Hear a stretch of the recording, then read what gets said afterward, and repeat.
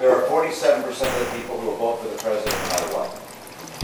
There are 47% who are with him, who are dependent on government, who believe that they are victims, who believe the government has a responsibility to care for them, who believe that they're entitled to health care, to food, to housing, to you name it. But that's an entitlement, and the government should give it to them.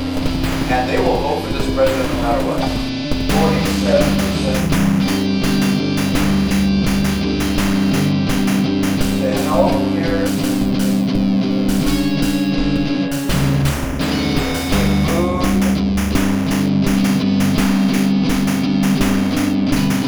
housing. I will be a pro-life president. I'll oppose taxpayer funding of abortion. I'll oppose partial birth abortion. I'll oppose abortion in military clinics. I'll oppose funding abortion in international aid programs. If it's a legitimate rape, the female body has ways to try to shut that whole thing down.